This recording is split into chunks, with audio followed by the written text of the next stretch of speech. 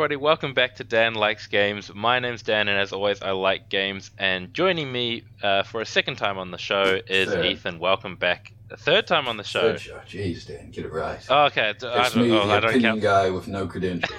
I don't count my own episodes. So, but yes, I've got Ethan back I think today. It's three, because we've done the Kickstarter one, and then we did the... what I'm thinking of is the West Kingdoms episode we did, which I believe was a Cupcakes episode. My apologies.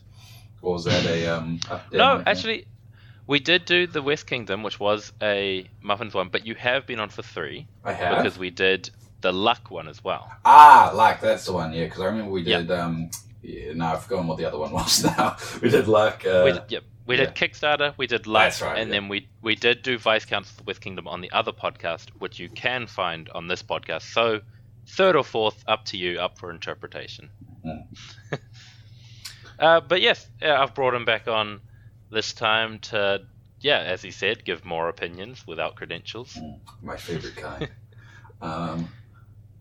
And normally I'd talk about a few games or news that I've found, but I've only actually got one this time before we jump into the topic, and that is a game that I'm very interested in, and it's coming out in 2023, so it's still ages away, and that's Black Myth Wukong.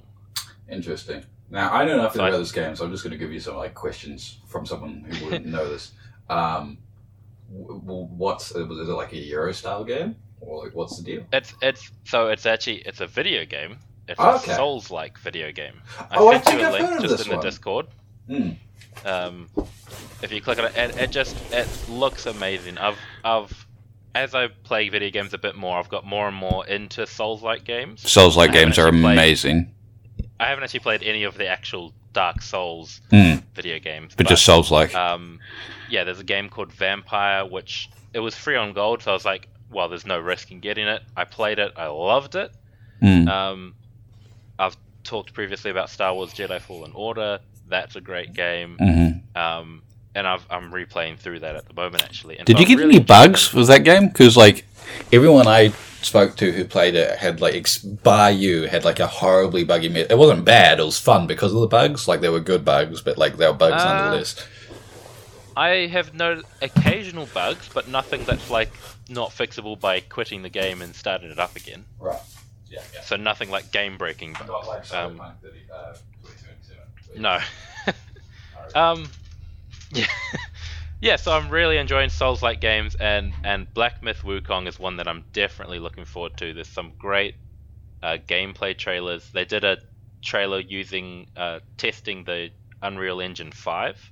Yeah, that's impressive, isn't it? It looks really good. I've always liked... have you seen the movie The Forbidden Kingdom with Jet Li and Jackie Chan? Nah. Ethan? No, I haven't. It's an old kung fu movie, fantasy kung fu. It's not a terribly well written movie or anything, but it's just silly kung fu fun. And we watched it, when we were younger, and ever since then, the character of Wukong, the Monkey King, has always interested me. Because isn't it Sun Wukong or something? Yeah, Sun Wukong. So he comes up in various things. One thing I learned just today is Goku. Goku was based off Wukong. Yeah, that's right. You've got him in League of Legends. He showed up in Ruby. He was a character in Ruby. So he shows up in lots of different things, and I just like the character. And so this game the gameplay looks great. The graphics and everything look amazing.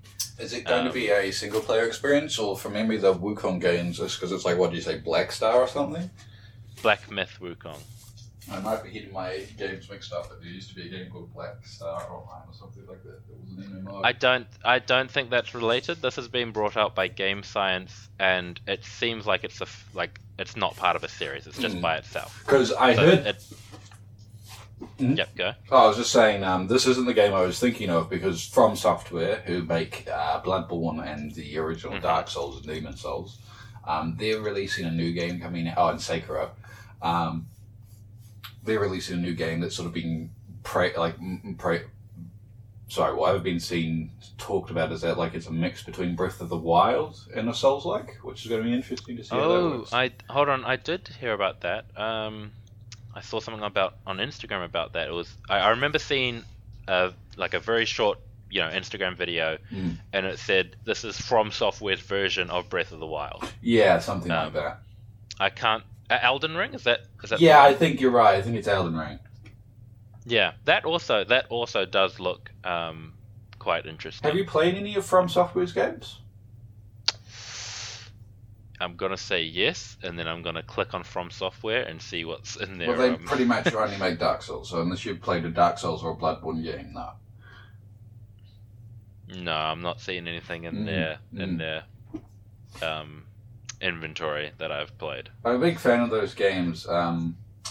The story's alright, like Dark Souls, it's convoluted, and I personally, I'm not a huge fan of video games that tell their story through like audio logs or things like that. Right. Yep. Now, don't get me wrong, they're good. Time and a place, it's just not for me. I like the fact that most of those games means that you can just play and enjoy the game as a game, and then if you also want the story, you can have it instead of sort of have it forced on you. But I also find that it becomes like an inferior way of experiencing it rather than if they just had forced it on you in the first place. The only game I can think of like not being like that is BioShock. I like BioShock's audio logs. BioShock was good. I started playing BioShock 1 and I got too scared, so I stopped. But to be fair, the rabbit fire is pretty spooky. I remember when I first had that, it was like a kid that scared the hell out of me. I've played all the way through BioShock Infinite, and that was a brilliant game. I like Infinite. Yeah, it was good, and like it has such a gripping story. Anyway, we'll move on. We'll move on to the topic soon, but now just because I'm looking it up, I didn't realize Dark Souls wasn't as old as I thought it was. No, 2007 is, I believe, the first Demon Souls. Demon Souls was 2009. Really? Wow, I thought it was like older than that. You're right. Huh. I thought it was much older. I thought maybe. I know it was PlayStation 3 native, so that checks out. But yeah. I was just surprised. I didn't know. I thought it was because it's one of those games that everyone brings up. It's like the Souls games are classics. At this point. Yeah, and you would think they'd be PlayStation 2 games, the way people talk about them. Or GameCube games, for that matter. When did the first Dark Souls come out? Was it 2011 or 2012? 2011, yeah. Yeah, I think that checks out, because that's vaguely, like, in the timeline of my memory, when you sort of started seeing, like, PewDiePie videos and, all that sort of, like, yelling about Dark Souls, the keyboard, the disc smacking, the bang, bang, bang, bang, bang. Yeah. You died memes. Anyway... Speaking of Dark Souls has DLC, and that's kind of what we're getting into today. hard merge there. Yeah, so I'm going to come out the gates with a hot take on expansions, which I believe, in general, I think is bad and done poorly, and it's used as an excuse for being Okay. Well, do you want to? Yeah. So for those that haven't got it, the topic that we are talking about today is expansions, and we can extend that to include DLC as well, but DLCs generally, you can't really compare them. I guess you could compare them to certain types of expansions. But anyway, why don't you dive into why you think, in general, expansions are bad? Well, I think you've got two types of DLC. You've got pre-Kickstarter DLC, which in general I would say is alright. And then expansions. Expansions. DLC. Yeah. And you've got post, and these aren't literally Kickstarter and non-Kickstarter. I'm talking about like a style, and this is the best word I can think of: pre and post Kickstarter style things. Now, I don't have a problem with post pre-Kickstarter DLC where it actually like added interesting things to the game. Where these days it just feels like expansions are an excuse to sort of. They either need one as a stretch goal, and so they don't include something in the base game that should be there. Now, I don't mind if 2 years after developing a game, an expansion comes out because the designer goes, oh, this is this fun mechanic that I think improves it. Yeah. But most of these mechanics are like paywall mechanics that are available at time of release. I've got a problem with that. Yep. No, that makes sense. I don't have a problem with like metal coins or like fancy tokens. Although it does annoy me that I've got to like scrounge around the internet trying to find one of these things that was because they only released like 10 of them. Yes, yeah. But other than that, I don't really have a problem with it. I would much prefer if they just released a second edition or like a higher edition instead of this. But then again, I suppose it's also nice being able to purchase these individual things. If you just like what a lot of metal coins. What a lot of games do nowadays is they might bring out a deluxe edition of a game, right? Which is, I guess, what you're talking about, a second edition with better components, and then they also have the ability to purchase a deluxe upgrade pack. Yeah. You know, so you don't need to buy a whole new game. You can get everything that the deluxe people are getting without having to purchase. You know, like if you've got a board game, you don't need a new board. You don't need new pieces. You know, you just might want the bigger cards, the metal coins. You know, so I also agree. I like that as well. I think if we'll just like kind of backstep a bit, you know, there are many different types of expansions. You know, if what you're talking about, like metal coins and stuff, you know, you'd kind of those would just be like accessory expansions. You know, they don't add anything to gameplay; they just make it nicer, make the game look nicer. You've got make your interaction with what already exists improved. Yeah. You've got what I call just like more of the same, right? Like deck building games are a good example of this, where they just add more cards. It doesn't change anything to the gameplay. It's just going, hey, you know. Generally, it's like you said, the game's been out for 2 years. We've thought up a whole another 150 cards. You can shuffle these right in, you know, stuff like that. You've got big game changer ones where it's brand new. It's like playing two mechanisms and it's like often it'll be a whole nother sideboard or something that comes in and adds to this. That brings a whole new thing you can do to the game. And then you've got obviously just mixes and matches of those things. You know, some that are mostly just more of the same but add a little bit different or whatever. Yeah. Something interesting that you brought up and it always reminds me of is, and we were talking before we started recording about Settlers of Catan. Have you played with the Cities and Knights expansion? That's one I haven't played with now. So they're out of the two main expansions for Catan. I would call them the main expansions. There's the what's it called, Explorers or Seafarers. I like Seafarers. Seafarers is good. I do like Seafarers. And then there's the Cities and Knights expansion. Now, when I played for the first time Catan with the Cities and Knights expansion, I was like, man, this is amazing. This is a great game. Like, to me, it added enough to make it. Well, let me think of the words before I say them. It didn't add too much that it felt like a different game, but it added just enough that it was quite. I thought it was really good. It was really unique. Yeah. And the person I was playing with, and I've looked into it since then, he was like, well, originally Cities and Knights was part of Catan. It was just built into Catan, and he, you know, Klaus Teuber took it to the publisher. I don't know who it was at the time, some German publisher, and they said, this is too complicated. You need to change something. And so he took Cities and Knights out of the game. Yeah. And it later became the Cities and Knights expansion. I do think you've got to take context into like you know, I don't disagree with anything you just said, because obviously you're not actually giving an opinion, you're just actually recounting how something happened. Yeah. But there is a big difference between traditional board game development with publishers and whatnot versus, you know, the way most people do it now by Kickstarter and sort of some third-party contract, like people who they self-publish and then have it manufactured by one of these people who manufacture games. It's like that's what they do. They don't care about selling to a certain amount of qualities. They've like these specific like Kickstarter manufacturers, as far as I understand. I mean, you get. Sorry, you go. Oh yes, I was just saying. So I get there's going to be some give and take with expansions there, because from a business perspective, you're probably not going to want to. You know, publishers make stupid decisions all the time. I mean, they cancelled the Fox, the Family Guy, and Futurama how many times Fox did. You know. too many to count, really. Exactly. In my opinion, stupid decision. Versus like Kickstarter.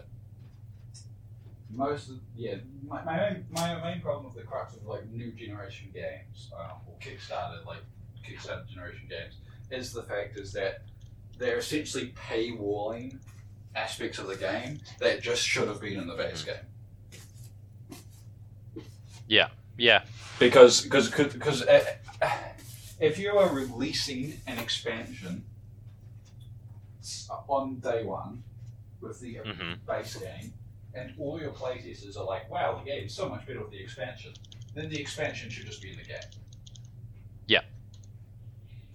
That's my hot On that topic, on expansions that should be in the game, a good example is Shipwrights of the North Sea. I'm not sure you've played this one. I know you've played Raiders. But Shipwrights of the North Sea, it's the first game in the North Sea trilogy. Shem Phillips, made the game. He was still. No, you've played the phone version of Raiders. I see. Yeah, but I would say when Shipwrights came out, Shem Phillips was still pretty new in the game making industry, right? And he made the game.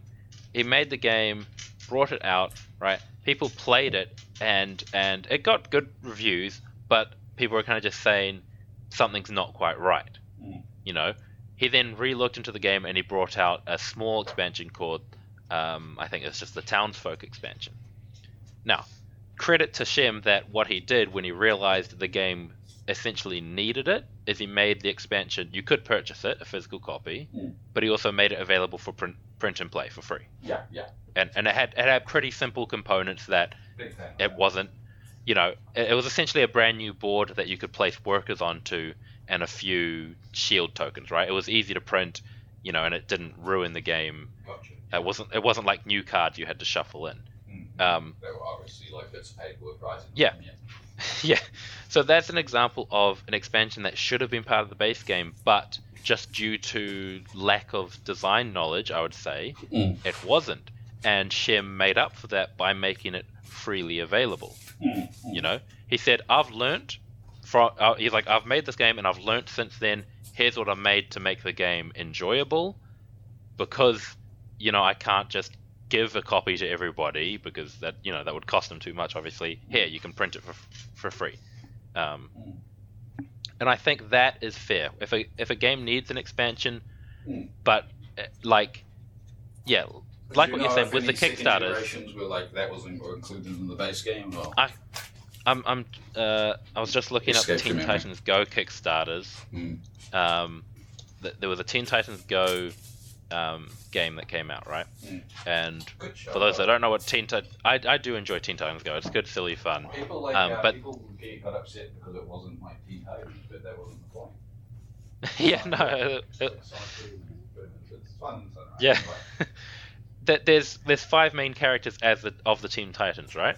Yeah. There's Beast Boy, Raven, Starfire, Robin, and Cyborg.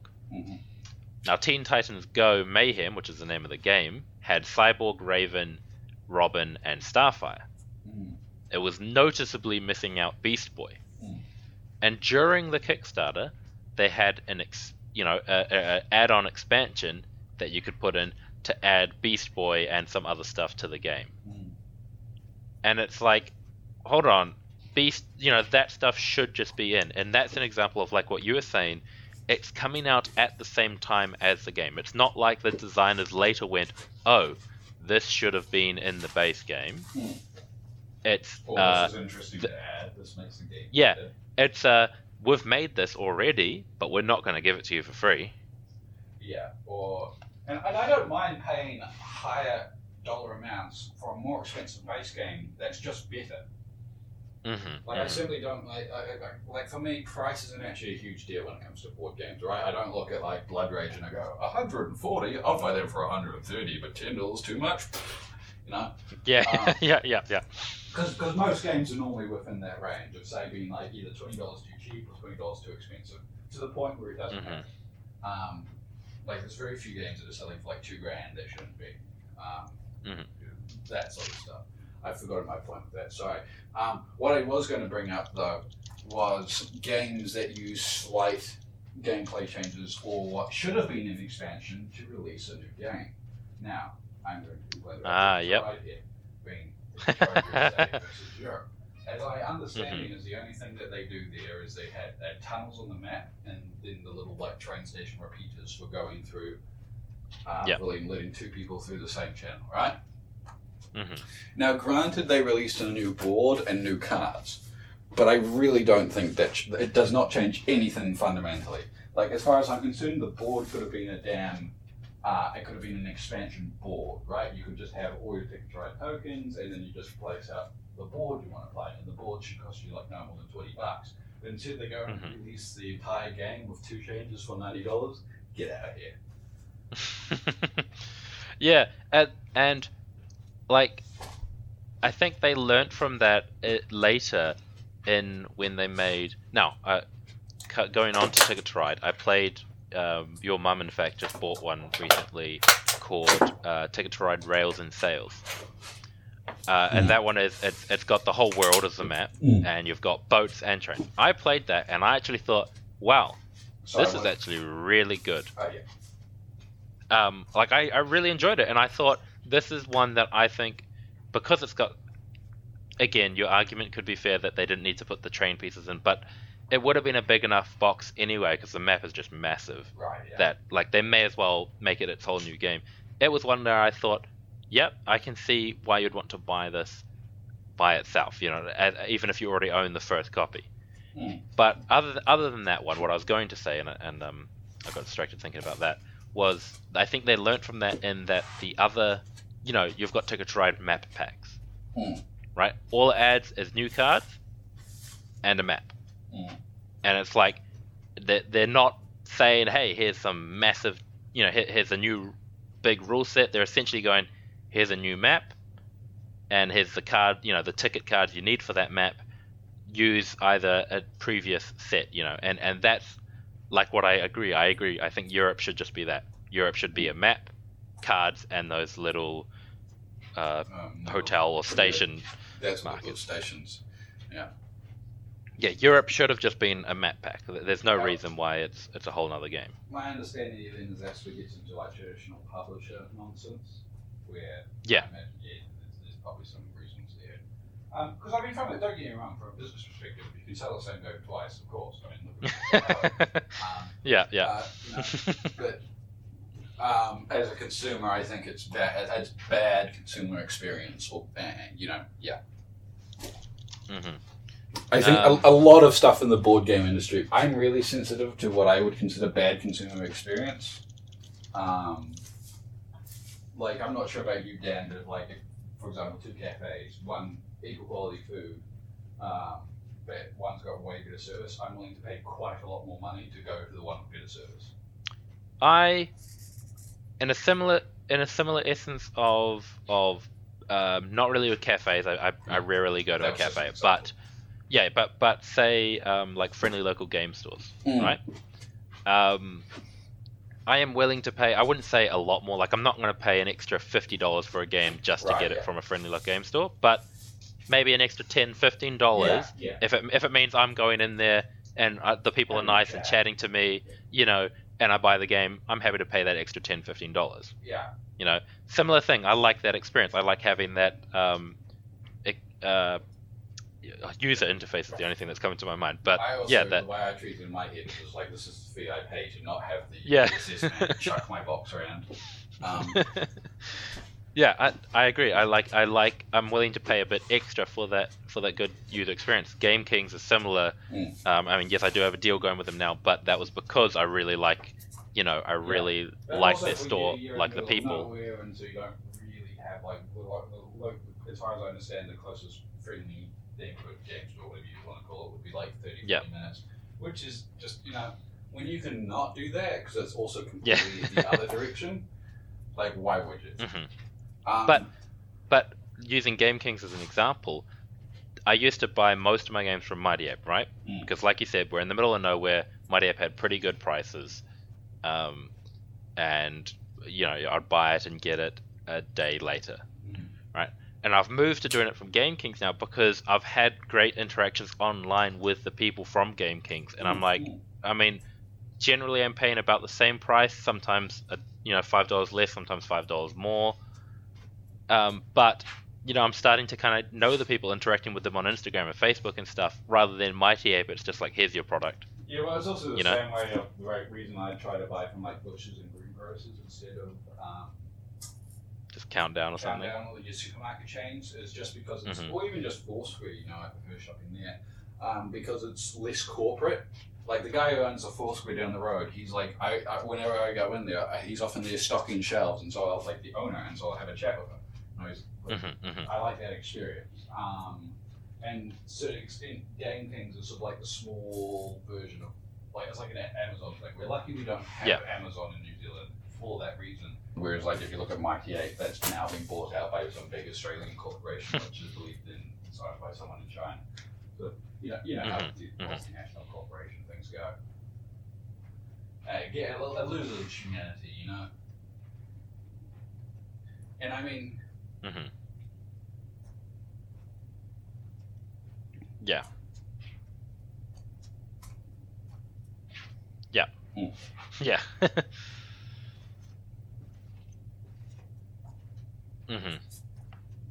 Yeah, I always like, I mean, to an extent, I know there's some people that will always go, support local businesses, and I agree to an extent. There's sometimes where I'm like, well, I can get this, $50 cheaper by ordering it online. I'm going to do that. But similar to what I was saying, like, if I can get it for, if I'm only paying $10 more, but I'm going into the store, and, buying it, then I like that interaction. My other problem for expansion, I'm willing to do that. So to an extent, I also agree. If I'm able to, I'll support a local business rather than online. But this is going way off topic from expansions. Loss and they make it out through the game profits, right? I think, for example, the Xbox 360, right? That was so cheap because they sold each console at a loss, and then they would recoup the profits through like Xbox Live and games, because games are like never went on sales usually back in the day. And sorry, my brain's not working. I was trying to make a comparison there between board games and things. And see, I feel like sometimes Kickstarter games specifically are doing the same thing, where they're selling like the base game at cost almost, and then they release all these expansions which are like 200% markups, and that's how they try to get your money. It's like when a bag of like 25 coins costs like $25. It's like, no, it doesn't.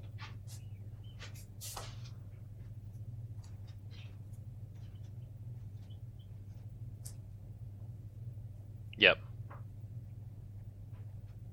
Yeah.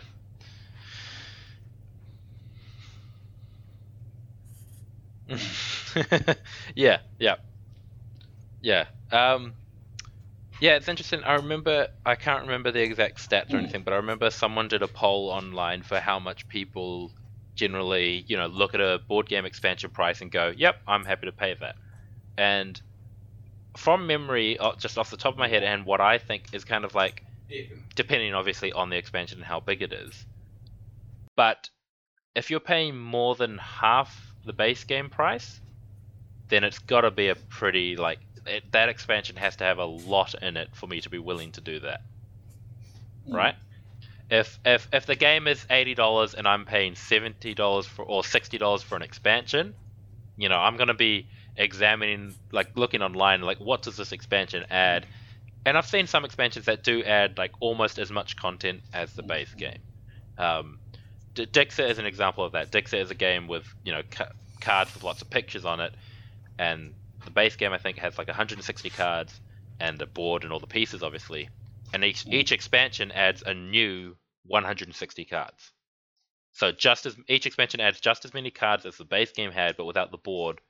And so with that, I'm like, okay, sure, they've cut $25 off the price for the board and stuff. That's fair for that expansion.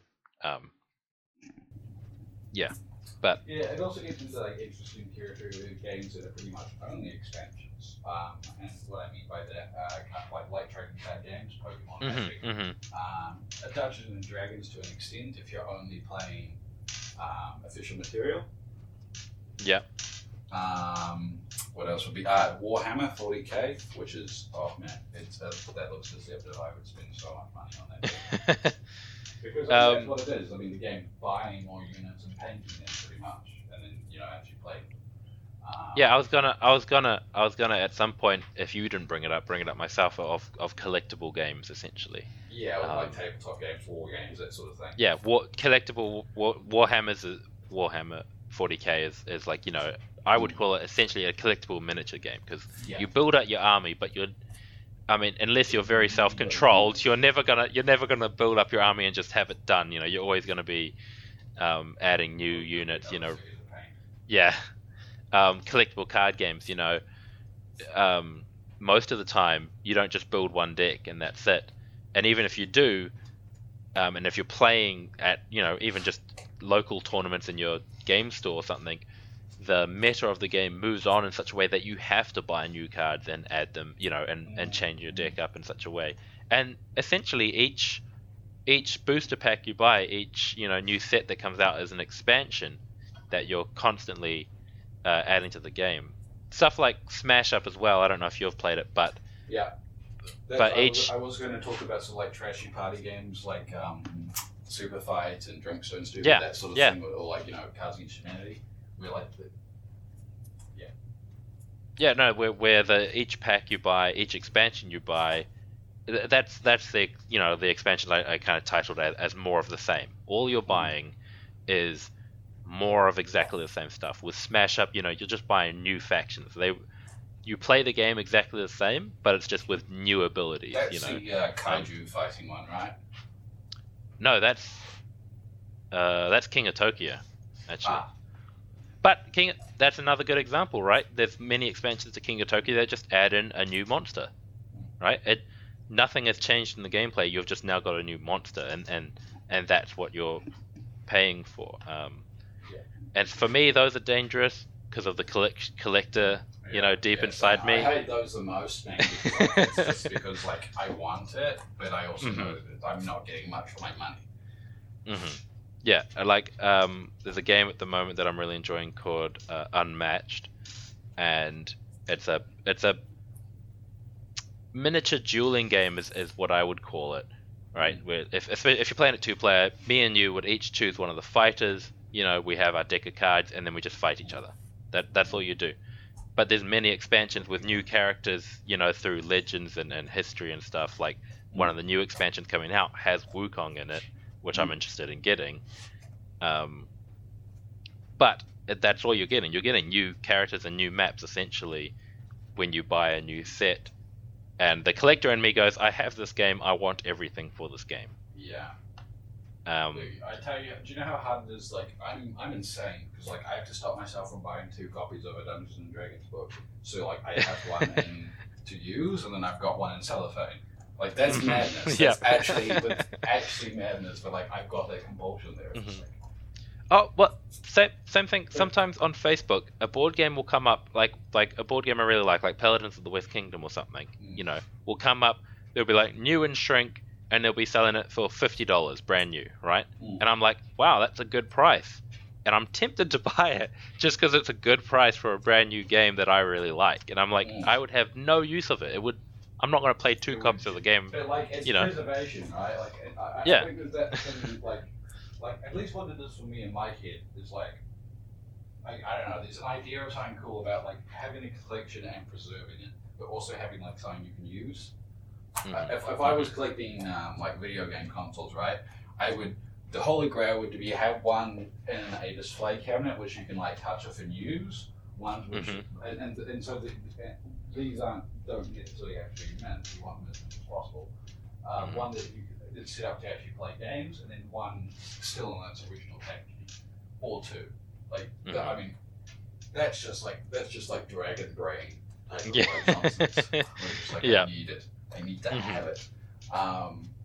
But I think there's just I do think most collection does come from like an idea of preservation. Like I want to make sure that like there's a complete set of this somewhere in the world. Yeah. You. It's also it goes back to the age-old fear of missing out. Yeah. But I mean, you're how like, cool like would it be to walk into a shop and still be able to see like a sealed copy of like the first AD&D or first edition like stuff, mint, like completely isolated from time, like that. I love stuff like that. I like museums a lot. Have you spend a lot of time in museums? Museums are great. Not recently.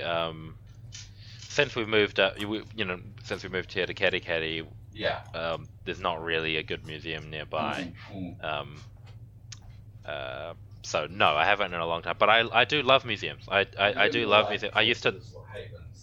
I used to love going to museums. And then we just went, these are ours, and we're going to keep them in this building. And then we go look at them. And I've got to say that really scratches the Dragon Brain itch. And an example of this is one time when I went to Dunedin, when I was quite a bit younger. We went to, I'm going to Google it here to try and figure it out. Museum, are you thinking? No, it's called like the Lego House or something. And what it is it's a guy who collects Lego. Right, and it's just his garage that he's converted into a walk-in, essentially a Lego museum. But he's got stuff like the first ever Lego minifigure produced. Not his one specifically was the first one, but it's like one of the edition. It's from the first print run of those and stuff like that. And it's cool to see this is history being preserved, of something that especially when you talk about things. It's hard to sort of divorce collectability from expansions as well. I feel like a lot of expansions are just there to be gimmicks and money makers that prey on people's like dragon itch. The other thing of like, oh, it's incomplete, I've got to have everything. And I know very well, because I'm not saying this doesn't work on me, because it does. But it still annoys me. Like I know I'm walking under a box pallet with a stick that has string attached to it. I know I'm doing that, but it still pisses me off when the box falls. Yeah. Unless you had anything else, I had just one more thing that I was gonna bring up about expansions, and that's a new. I'm not sure I'd call it a trend, but I have seen a few games doing it these days, and that's they'll sell the base game, right? And then included in the base game, they'll have what you would call modules. So an example of this is the game Glenmore 2 Chronicles, and it had in the game 4 modules, and all the modules were small expansions. Oh, never mind.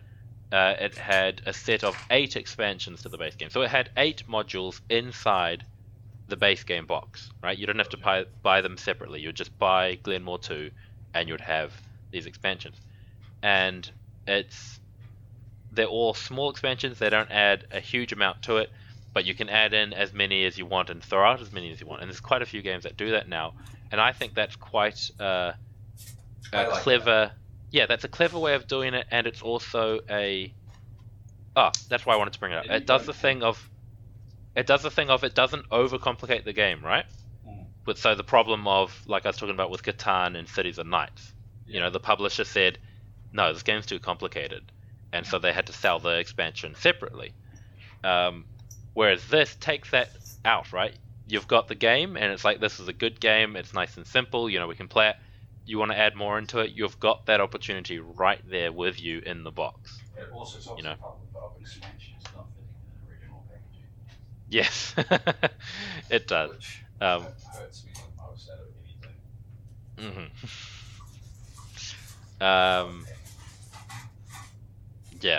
anything. Fortunately, or that's another thing is a lot of these days, a lot of boxes future-proof. Actually, I shouldn't say a lot. I've just recently bought games which have future-proof boxes on them. I saw this American company doing this cool thing where they would basically sell like really intricate wooden boxes they made for games. So it could be like, you could buy like the Ticket Try collection, and that will hold everything up until that point. All right. No, the problem with doing that stuff is you always kind of want to buy it for like quote unquote dead games that you are confident are never going to get any more attention from the developer or publisher. Because like the worst thing would do is just go buy one of these like $200 boxes to put all your nonsense in, and then like the next day, they come out with another more nonsense that you can no longer fit in the box. Although they are pretty good about going even overboard to sort of future-proof that box anyway. Well, that's I mentioned Unmatched earlier, and the company that makes it, Restoration Games, they've been talking for a while about making a collector's box, right? But the problem is, they said, we have no plans in the near future to stop making new characters. And they're like, what do we do? Do we make a box to hold all the characters currently out? Do we make a box to hold a certain number, and then you just have to buy a second box once we reach more than that many characters? And that's why the box keeps getting delayed, because they're like, we really don't know what the best move is here. I think if I was in their shoes, I would, like, this is just off my top of my head, I think I would go like, okay, well, realistically, what's the maximum amount of things we're going to release in a year? And then just make the box big enough for that year. And so, like, worst case, if you do that for 5 years, someone just needs to buy 5 boxes, Nice. Yeah. It's quite cool because they've got a big forum where everyone's giving their suggestions, and one of the best ones I've seen so far is essentially they make a box of a certain size, I'm not going to give, but whatever, they make a box of a certain size that comes with a bunch of kind of mini box inserts for all the current characters currently already out, right? And then each time a new character is released, it comes with an insert that fits into that box. Right, but sometimes it's just like a big box. Yeah, it's just a big box that holds characters. But yeah, anyway. In saying that, why would they just not include the inserts already in the box? But no, that's what I mean. They would include it in the box for all the characters that are currently out, but they can't include inserts in the box for future characters. But yeah, they can. So You